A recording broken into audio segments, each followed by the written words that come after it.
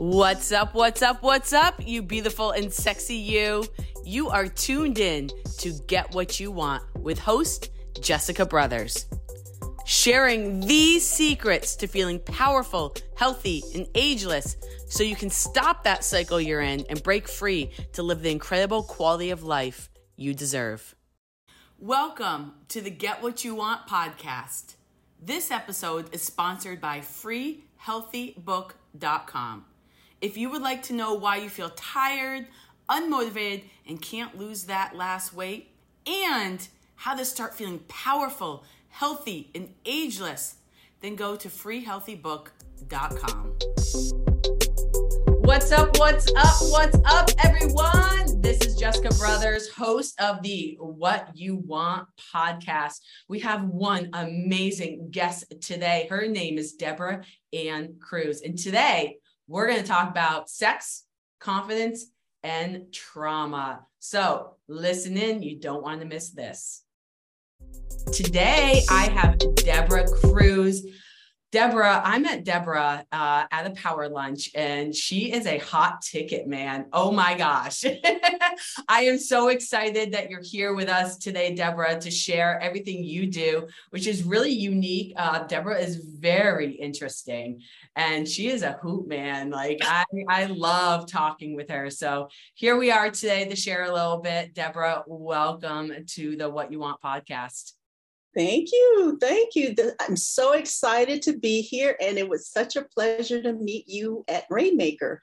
Yes. And I'm so excited to share everything I do with your audience that will be a benefit to them and to help them stay healthy, happy, and survive and thrive in this crazy world. It is a crazy world, isn't it? So Deborah, let's dive right in. What is it you do? What is your specialty? Just right off the bat. I am a licensed mental health therapist. I'm an executive coach. I'm a certified certified employee assistance professional. And I'm also a sex therapist. Yes. I think that's the coolest thing. That's what I really want to talk about. Because I know many people, especially women, they struggle with low libido. Yes. I mean, I hear it all the time. They don't want to have sex. Yeah. And let's be honest, sex feels good. Why don't we want more of it, right? What is the issue there? Yeah, hormones, stress, particularly what age that particular woman is. And they don't really tell you this, but when a woman gets into the perimenopause stage, and the menopause stage, you lose your libido. I lost mine. And, but I had a different opinion about it because I loved it. I love not having the pressure of sex. And, but my doctor, I had a traumatic brain injury from an accident like 20 years ago. Wow. And my functional medicine doctor put me on hormone replacement therapy. And, it just kind of woke everything up. And can I curse on this show? Of course you can. But I told her, I said, you didn't tell me that libido shit was going to come back. And she said, Deborah, you're crazy. And she said, it does different things than that. It does, helps with your brain synapses and all that stuff. And she said, well, you don't have to do anything about it. I said, yes, I do. So it was like, it was just that pressure. But by having that brain injury there, and a lot of my memory was gone. Mm-hmm. But with the hormone treatment, if you get the right hormone treatment, and I had to do bioidentical hormones because I have a heart condition. So she checked everything. She checked the genetic component of my blood chemistry and everything, and gave me the right combination of identical hormones. So it's a cream I put on. And like I say, it just woke everything up, but I'm 67. And with my age now, it reminded me, it was like all these things was popping in my brain. And it was like I was remembering back to when I was your age and how I felt about myself and being a woman, being a burgeoning, growing woman, trying to make it in the world, in corporate America, and being a woman of color. And, choosing not to be married, not to have kids, because I wanted my career. I wanted to travel. I wanted to do me. Yes. And, you know, I wanted to stick to that plan. You know, I don't knock anybody else who wants to do it, but I just, you know, I saw my family, my sisters go through bad relationships and my mom. And I just said, I don't want that life, you know, so I tell anybody, make your own decision of who you want to be and how you want to live your life, because we only have one life. Yes. One life, you know. And can I back up a bit? Yes, I was a pedestrian hit by a car in 1998. I was working at American Bankers Association as a meeting planner. And, you know, my life was in Washington, D.C., had a nice apartment, had my first Mercedes, and got hit by a car. One of my neighbors hit me when I was walking across the street. And, you know, it was like when I was tossed off of the hood of her car, and I realized I was on the ground, and it was like I heard people talking, and I said, I did a scan. I was like, oh, no bones are broken. And I could hear people talking, but it was like this voice came to me, and it said to me, are you going to listen to me now?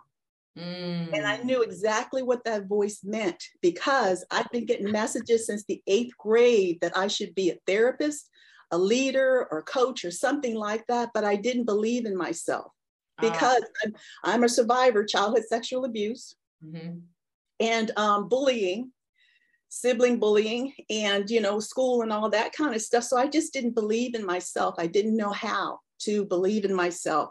But when I got hit by that car, it was like, okay, I get it. I get it. And I immediately enrolled in grad school, you know, when I was able to. I had to have 4 back surgeries. And then I had 2 heart attacks. So that whole process took 15 years out of my life. But I had to think fast. I thought, who's going to take care of me?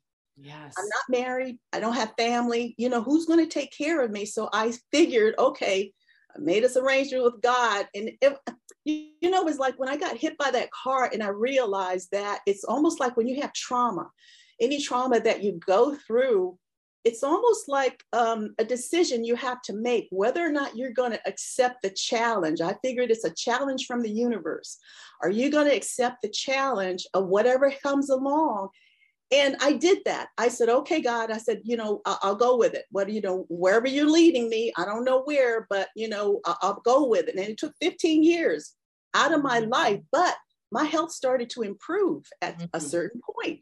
And then it was like, okay, you know, what do I do now? So I had to get a job, went to work for the government. But it was like all through that process, I had to keep learning how to listen to myself. How to hear that voice and how to connect to a higher voice. Because if you listen to anybody else, pay attention to anybody else's opinion, you're going to get their stuff in their shit.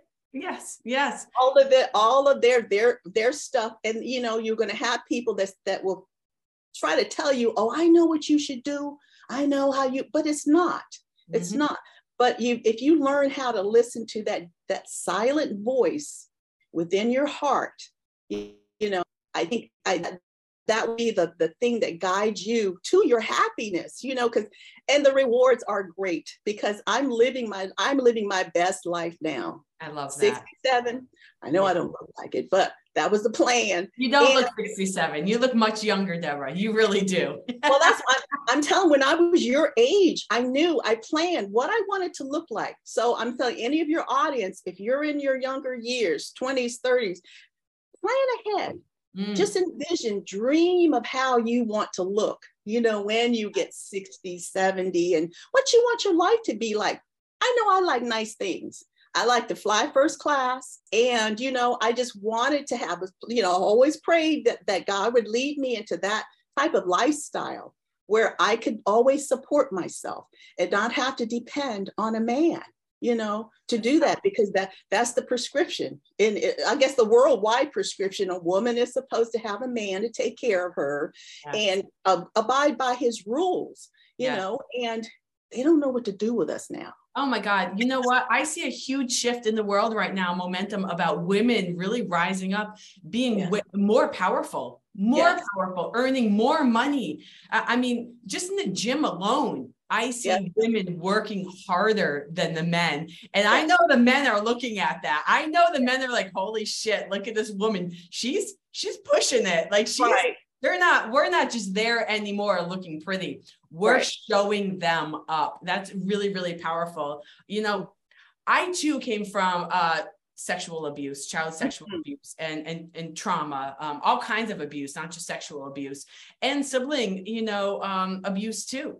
And I always thought that I was the only one who had that inner voice. Like I always had that inner voice too, but I was never confident enough in who I was to actually listen to it. I thought, oh, I must be crazy, but no, I feel special. I feel special, but I was told, no, you're not. And that goes back to what you were saying, Deborah, about if you let other people make your choices, if you listen to other people, you're not going to be happy because they want you to make choices that make them happy, which is usually not in your best interest.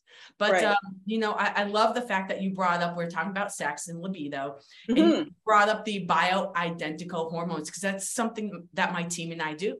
We help, we get that blueprint of the inside of your body. So we know what is going on and how to best support your body. And one of the things we do is those bioidentical hormones. They're huge. So I love that you brought that up, because as much as you didn't want that libido back, you got it back, right? I got it back with a vengeance. That's awesome. So anyone who really wants that back, especially for women, A, that's a bonus right there. But B, what other changes when you got those bioidentical hormones? What other changes did you experience? Well, my brain chemistry, my brain functioning, and being able, because I'd had an outline for a book for 15 years, and I couldn't get past the first chapter. But when the hormones started working, I finished the book, and it's published now. And but I tell you what, the medical profession, they go by synthetic hormones, and that that's what caused my heart attack. Yeah. When I was 48, and my GYN put me on I think it was, I don't know, it was Premarin or something, but it caused the heart attack. It was a 3-month trial. And I was walking to her office to get the 3-month checkup, and I started feeling this pressure in my chest. And I stopped and, caught my breath, and I've been exercising and everything. And I said, this is strange. And I walked to her office and I told her about these symptoms, and she dismissed them because it was Thanksgiving time and she was talking about her turkey and her relatives that were coming. So I dismissed it. And I walked back home, and she renewed the prescription. I walked back home, but that pressure came back again. And I had a class, I was in social work school, I had a class that evening, and it didn't go away. And I just had to pray. And I was like, okay, whatever's happening, Lord, just give me strength to get some help. And it was like my mind went into automatic pilot, and I was able to call 911, and they took me to the EMT, and they said, you had a heart attack. And I said, what? And when I called the doctor from the hospital, and I said, they said I had a heart attack. I felt bad. I said, I didn't get the prescription filled. She said, oh, no, don't take it. Don't take it. When I did my research on that medication, there was a study with it was a huge study, and they stopped the study because it was causing heart attacks in women. Wow. And then I learned, even the nurses at the hospital, they said she should have known better than to give you that particular one, because it was like one estrogen or progesterone, whatever the combination, it was wrong for my chemistry, my body. Yeah. So that just set everything in motion about that. And it set me back. That was in 2006. Yeah. And but I couldn't figure out, I said, okay, I had these back surgeries. Then I had this heart stuff. I said, how do you rank that trauma? There was no way to rank it. There was no way to rank it, because I figured out the common denominator was me and how I wanted to choose to feel about any of that. I made the decision to set strong limits and boundaries at that time. I didn't want my family to come around me when I was in the hospital. I just wanted to be me, God, and the angels and ancestors. That's all I wanted. I wanted to have that straight guidance to that higher power, because my family was never there for me anyway. So why be there now? Yes. But that really helped me. Even people from church, I told them, I said, no, don't come see me. No. That really helped because it helped me to tune into myself. Mm-hmm. It helped me to tune in, to figure out what I wanted to do and to learn to control my mind. Because I had the heart attack, I couldn't feel bad. When I felt bad or had bad thoughts, I felt the pressure again. And then when I realized, when I changed my thoughts, then that pressure lightened up. So it doesn't take years for people to learn how to change their thoughts. It doesn't take that at all. I've also learned with my clients who are also survivors, some of them don't believe me, but I believe that any trauma we suffer, particularly childhood trauma, means that we're special. We are chosen. We are chosen by a higher power, because if you can get through that trauma as a child and get to where you are at a point where you can help other people as you are, Miss Jessica, you're chosen. Yes. You're chosen, and that's very, very special, very special. Yeah, absolutely. There's so much power here. Honestly, Deborah, the fact that you wanted to be alone in the hospital after your heart attack, you didn't want others around because you want time with yourself. So you could be you and you could figure out what it is you wanted deep down inside for those positive thoughts. And you're right. It just takes awareness of yourself and your thoughts to simply shift them and change them. And so many people are afraid to be by themselves because then they're forced to go inside with their thoughts and their choices and who they are. And that's scary to a lot of people, but it's scary because that is our power. That is our power. And we're giving it away if we choose not to do that. And I love that you chose in a time of what most people would think is a weakness or a time where you need others to be around. For me, I would have chose the same thing, Deborah. Everyone leave me the hell alone. Yes. Obviously, I'm in this position right now because I listened to too many other people and not my inner voice to bring me to where I am today. How do I make my life happier? What is it that I want? Right? Yes. And and using that trauma, that adversity as a power too. It is our power. It is a lesson. Move forward. It also taught me about my certain psychic skills and spiritual skills that I was always afraid, because I would get premonitions and visions and things like that. But when I would tell my sisters, they were, oh, you're crazy. And I kept it all to myself. But I learned to put that power into practice. So now with my clients, I can actually see where they're supposed to be. I love that. And I can tell them and I can help them through whatever point they're at now, and help them to listen to themselves. I'm one of my coaching certificates is in self-esteem recovery. And there was Dr. Marilyn Sorensen in Portland, Oregon, who defines low self-esteem as a thinking disorder. And that spoke to me. And I called the number on the internet, and she answered the phone. And I'm like, oh my God, this woman answered the phone. So I studied with her for 16 weeks and got certified in her technique, because I said, you're the only one who didn't want to label me as some clinically depressed person. I wanted to understand why I feel that way. What's causing those thoughts? So that's what I've learned to help my clients with. I help them to do a deep dive and figuring out where those voices are coming from, because there's always this trail of thought in the back of our heads that are telling you you're not worth anything. You don't deserve that. Because I had my siblings tell me that when I saved enough money to buy my first little Mercedes, and I took it home to let my older sister drive it, and she told me we're at a stoplight, and she said, you don't deserve this. Oh, wow. She said, this should belong to me, and it should be parked in front of one of those big brick houses over there. I didn't know what to do with that.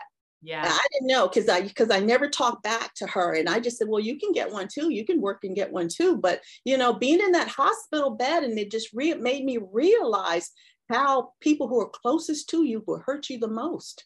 Oh my gosh. So true. They hurt you. And then, that also went back to me believing in that higher power and realizing that our families are just our parents, just the avenue how we got here on earth. That helped me so much, because if I thought about the other way of family, this, family, that, I would be hurt all the time. Oh my God. And I didn't want to be hurt.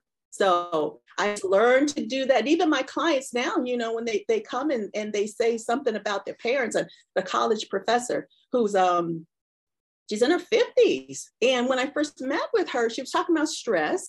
But when I said, tell me about growing up. And she said her father was a drug addict. And she said she remembered waiting there for him to come and pick her up when she was 6 years old. And I saw that 6-year-old little girl sitting in front of me.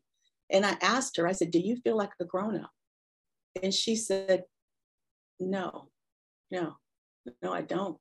And, we had to go through that process of me telling her about, you have your own individual life. Your father was a boy at one time, whatever made him go on to drugs or something like that. I said, you had no control over that, but there's a higher power that loved you, and look where you are now. You're a tenured professor, you're helping other young people. So let's focus on that. Let's focus on that part of you and your being. I said, because you're brilliant. You're brilliant, and you're where you are because of the trauma you had to go through, but you made it through it. Yeah. You made it through it. That gives you strength, right? It gives you strength and power to help others who have also gone through it to relate to you. So you too can help them grow out of it or endure through it and come out the other side smiling. And I know a lot of people listening to this right now, because I get this a lot, because you and I have very similar stories when it comes to family and the power that we used to give to them over us. I had some very similar situations with my first Mercedes too. Oh, nice, sweet, yes, girl. And people ask me, well, Jessica, I can't just, hate my family. And I say, I'm not asking you to hate your family. I'm asking you to choose you first and to love certain people from a distance. Absolutely. Love them from a distance. Love leads everything. There is no hate. There really is no hate. That comes back to thoughts, right? Absolutely. You want everything to be high frequency, high value, just like your food. You want it to be high value for your body. Your thoughts have to be high value food for your brain. Yes. Because if you believe that other stuff, you'll never know how smart you are. You'll never know how intelligent you are. When I got to grad school, I ended grad school with a 3.8 GPS out of 4.0. And I'm like, I really get this stuff. I really am smart, and I thought about, I could have done it years before, but it wasn't my time.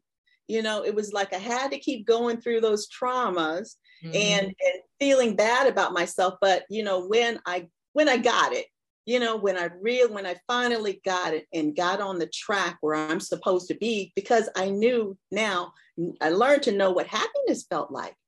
And to be in control of my life and to know that, nobody can take away what I've created because it's mine. When I got hit by that car and I had, they say, tell your family. And I told my family and they were like, oh, how's the car? And is there much damage? I said, my body got hit, not the car. The car is fine. It was me. I'm like, they said, oh. I said, okay. Yeah, okay. So now you see why I didn't want any of them around me in the hospital. That's like, okay, focus in. It's focus in. And when they close that door, when you're in the hospital, they close the door, they send your family away anyway. It's only you and God anyway. Yes. So it's like it was more time for me to focus on, to listen to myself and to know what myself sounded like, what I wanted, For sure. And the sex therapy part. Yes. Yes. Let's talk about sex, baby. I'll tell you, when COVID hit, I got so many calls. I love the pandemic because I was able to write. I had, didn't have to go out of the house, go to the office, but I focused on just my projects. And I kept getting calls from my clients that were saying, my husband's here and he won't have sex with me, or my boyfriend's here and he won't have sex with me. And what can I do? And I'm like, well, he's sitting right there, and then they was, well, I don't know what to do. And I said, okay, write him a fantasy. They said, what do you mean write him a fantasy? And I said, write him a fantasy, write a personalized erotic fantasy. I said, what do you know about him? And I had Case in point, everybody's meeting online too these days, and you never really know anybody that you're meeting online. But I had one client who she was 30 something, he was 39, his first baby, they got pregnant. Met online, got pregnant, you know, and they lived together. They didn't get married, but they lived together, try to form a family. And I had a couple session with him, so I got to see who he was. And he was working 3 jobs trying to support the family because the baby was 2 or 3 months old, but the baby had special needs. It was on an oxygen mask. And she called me 3 weeks later and she said, I'm kicking him out. And I said, what happened? And she said, I'm a woman, I have needs, and he hasn't had sex with me in 2 weeks, and I don't know what to do. I think he's fooling around with somebody. I said, what? And I said, and you think that? I said, he's working 3 jobs. And I said, well, okay. I said, I hear what you're saying. I said, but what are you doing? What are you doing when you know, to spice things up? And she said, well, I'm here with the baby all day long. I said, yeah, I get that. And I said, have you thought about writing him a fantasy? And she said, I don't know how to do that. So I gave her some pointers. I said, okay, calm down, hear me out. I gave her some pointers on a little story, you know, of what to write for him. You know, when you first met, just think of the scene and just kind of put some things together, you know, make it short. And I said, if you want to spice it up, I said, record it and send it to him and a message.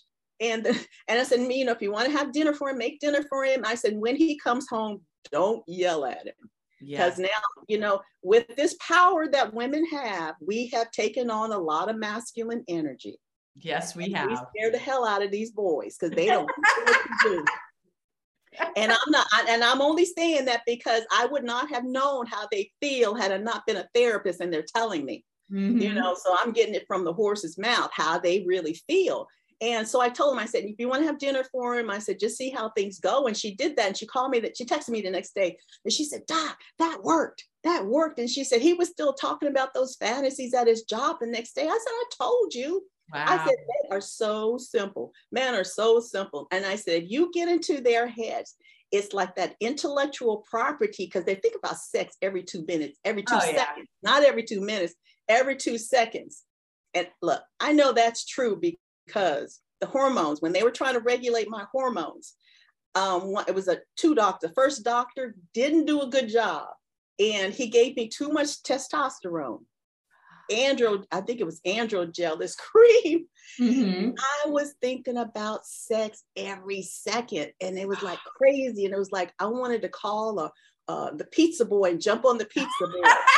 And it's like, even the little fat deacon in church looked good to me. And I'm like, oh, Deborah's ordering a lot of pizza lately. It was like, God, I said, this must be what men feel like.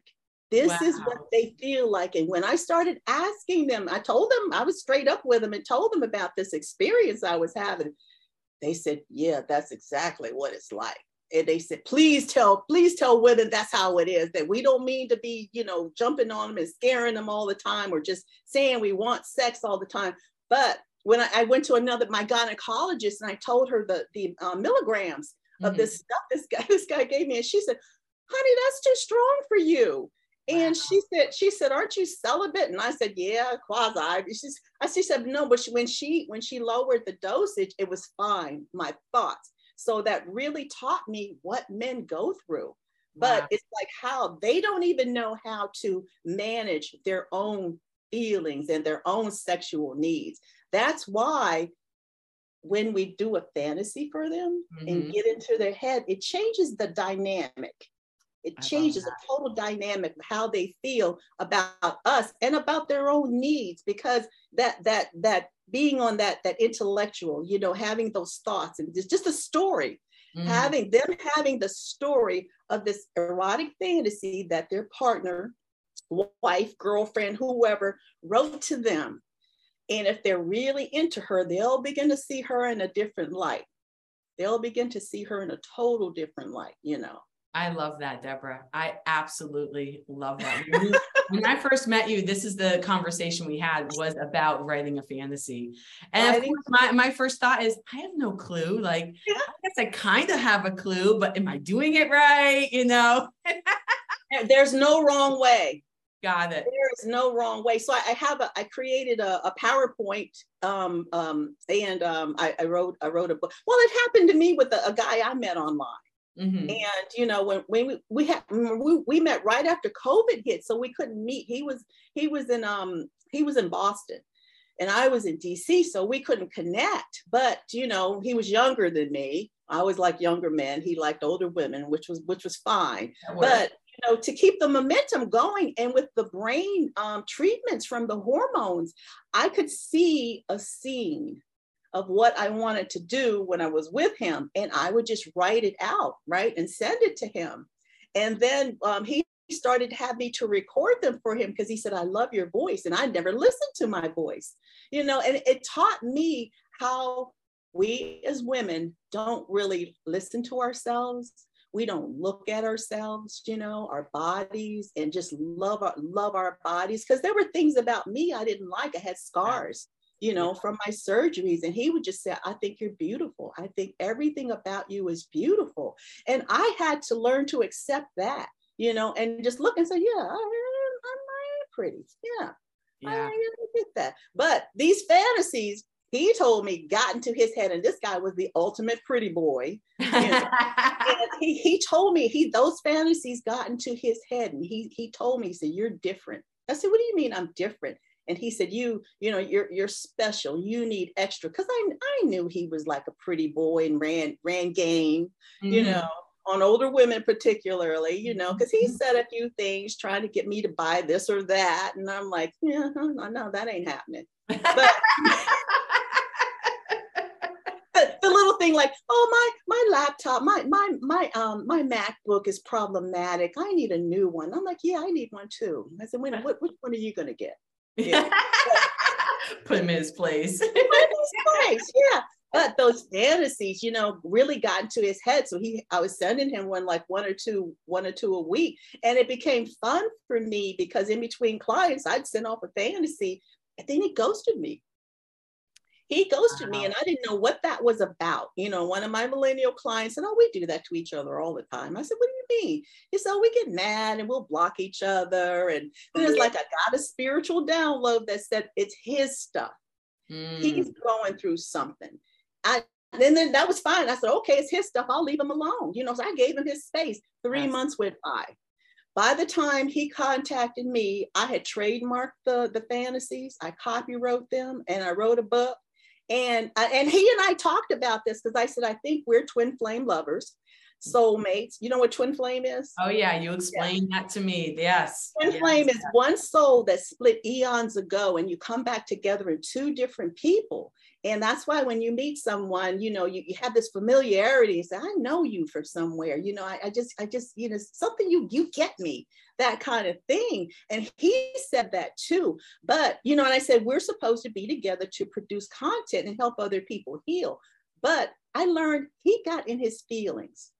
Men can't handle their feelings, especially love. When we show love to them, we show care, kindness, consideration, and that we got their back. They don't know what to do with that, especially if they've never experienced that, you know, and especially if they're used to running game on women and being in control of that. And he couldn't handle it. You know, when he came back, I told him, I said, you know, I'm selling. I said, I made a business out of this. He said, you're selling our personal stories. I said, I didn't know you were coming back. I said, you know, a girl had to do what a girl had to do. And I said, I had the spiritual message that we were supposed to do content together. You took off. I stuck to the plan. I said, so whatever riches are going to come from that, they belong to me. They belong to me. Yeah. So. Wow. Well, everyone, you heard it here. Write a fantasy. That is a way, you know, I think women want to know all the time, how do I get inside my man's head? How do I have him look at me different? Or how do I rekindle things or respark things? And write him a fantasy, get inside his head. You heard it, everyone, right from Deborah. I absolutely love this. Deborah, let me ask you, anyone who wants to get into contact with you to get you for your services, what is the best way to contact you? Everything, my website's being restructured now, but you can reach me at Deborah@DeborahAnnCruz.com.